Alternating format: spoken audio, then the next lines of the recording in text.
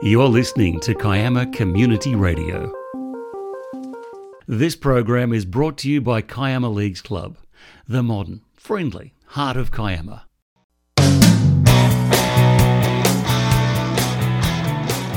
Welcome to Around the Arenas, Kiama Community Radio sports program, where you can regularly hear what's happening in sport across the region.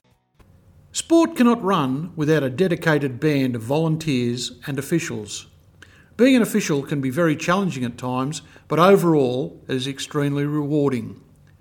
Today I'm talking to one of the community's longest serving and highly respected rugby league referees, Nick McInerney. Nick has just completed an amazing milestone of officiating 500 games of rugby league. So welcome, Nick, to Kiama Community Radio. Thanks, Clay. So firstly, Nick, congratulations on achieving your milestone, 550 games. I got it wrong there earlier. I thought it was only 500, but 550 games of refereeing. So what attracted you to refereeing? Basically, I played my last year of footy as under 13s and had 3 broken arms in 1 year, and thought, I might need to take up a different avenue of staying involved in the game, so got my referee's ticket and never looked back. So you loved the game and you wanted to get into refereeing for that. You still want to be part of the game, eh? Yeah, I love the game, and my grandfather was a referee down here too, so sort of took after him a little bit too. Okay, that's fabulous. So tell me about your first match. Can you remember that? Yeah, it was a little schools knockout, an under 7s game at Albion Park at Croom Road, back when I was 14 years of age, and yeah, it seems a lifetime ago since I did that one. Yeah, no, it's so you started way back then. Okay, so when you started, did you have any idea how far you might go in refereeing? Not really. I just wanted to give it a go and see what happens, and eventually things have worked out. I've never used to get into any of the rep games, but got into the rep scene, and then one thing led to another. Lasted a little while in Sydney. I was up in Sydney for about 10 years. Got to the squad under the NRL, and then came back. Okay, well, that's a pretty high level up there. I mean, you say the squad under the NRL, but mate, that is a great effort to be from a small country town and refereeing up in Sydney. Yeah, it took a lot of time and effort. Training in Sydney 2 nights a week, and I was just lucky that I had an employer let me leave early. And so, with all the rules, and the constant changes and updates to the rules, how do you keep your knowledge, of the game? How do you keep updating that? Well, some of the interpretations that the NRL have, we don't follow in country football or community football.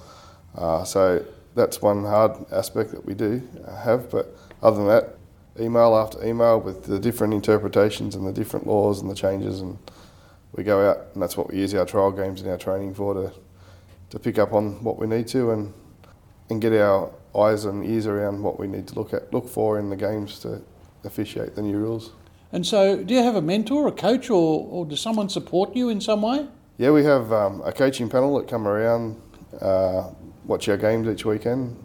There's probably 4 or 5 guys on it now, and some of the senior referees actually do that for the junior referees and flow through down to the junior grades.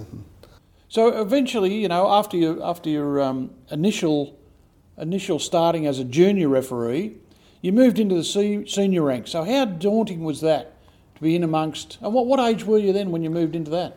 Yeah, so senior ranks, I came in at 18. There was another guy from Kiama, Chris Warren, who took me under his wing, took me to training, and I ran probably lines for 18 months before I even got a centre in seniors. Luckily, the young guys now, they come in, go straight into the middle. They don't have to do that introduction, and then some of the third grade games and tough reserve grade games, that's where you learnt your trade. Yeah, I would imagine that. I saw a young chap down here, I think it was last year, and he was refereeing an under 18s game, but he was also a school kid. And I thought, wow, that's a challenge. Yeah, especially when you go to school with the same kids that you're refereeing. Exactly right. Yeah, so over your 550 games, do you have one or two that are really memorable and you enjoyed a lot? Yeah, a couple I remember. One was a grand final in Nowra Showground. It was a reserve grade game, and I've never seen a grand final that's never had a try in it. The score ended up 4-3. It felt like a soccer match. Really? The team in rain didn't help that scoreline, but that was one that you remember because didn't have a try in it. The other ones, I did the centenary of Group 7 grand final year, back in 2013. I did the first grade grand final that year, and that went to Golden Point, which was interesting finish. Yeah. And the other one I'll never forget was I actually got selected to do a World Cup in the Defence Forces World Cup game up at Penrith Stadium back in 2008, and no one told me that the two teams weren't allowed within 20 metres of each other when they did their haka. And when you've got the Cook Islands and Tonga doing their hakas against each other and they get very close before they even start, that was an interesting start to the game, put it that way. Yeah, absolutely. Yeah, no. So, what great memories! That's some fantastic stuff. I hadn't realised that you'd had an international match as well. Yeah, that's tremendous. You could call it an international match. Well, it is. I mean, as far as I understand, Tonga and Fiji are internationals. So recently, Nick, I attended a New South Wales Under-11s competition here in Kiama, and I was really impressed with the apparent young ages of the referees in that particular competition. How does one get into refereeing? For young people or whatever, how do you get into it? Yeah, we've got a good bunch of people coming through now, which is good. But basically, it's just a matter of making contact with the association. Best way is through our website or our Facebook page, and we'll get you set up in the next course.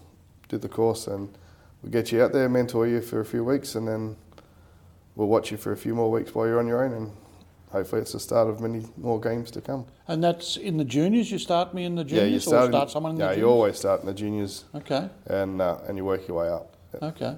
Well, that's fantastic. So where to for you now? Yeah, I'm just going to enjoy the next however long while I still referee, and then who knows, I might get into the coaching side of it and stay involved that way. Always love the game, always watch the game, so yeah, I want to try and stay in it somehow, just see what happens in the next few years. Well, that's tremendous, and from a community perspective, Nick, thanks very much. I've watched you for a lot of years from a young referee to a grown, a man who referees, and I've always been pretty impressed with how you go. So, for what it's worth, thank you very much. I think you've done a tremendous job. And, and thank you very much for talking to me today on Kiama Community Radio. Thanks, Glenn. KCR, KiamaCommunityRadio.org. For the community, by the community. Sport over the weekend was greatly affected by the COVID restrictions which came into effect on Saturday evening. All I really have to report on is rugby league on Saturday, as league and soccer were cancelled for the rest of the weekend. In first grade rugby league, Gerringong 32 defeated Warilla 18, whilst Kiama 42 defeated Milton Ulladulla 6. I recommend you make yourself aware of the COVID restrictions, and I hope to be able to bring you more sports results next weekend. That's all I have time for this week, but if you want your sport to be part of the program, contact me at kcradiocontent@gmail.com. I'm Glenn Shepherd, and I hope to see you around one of our sporting arenas.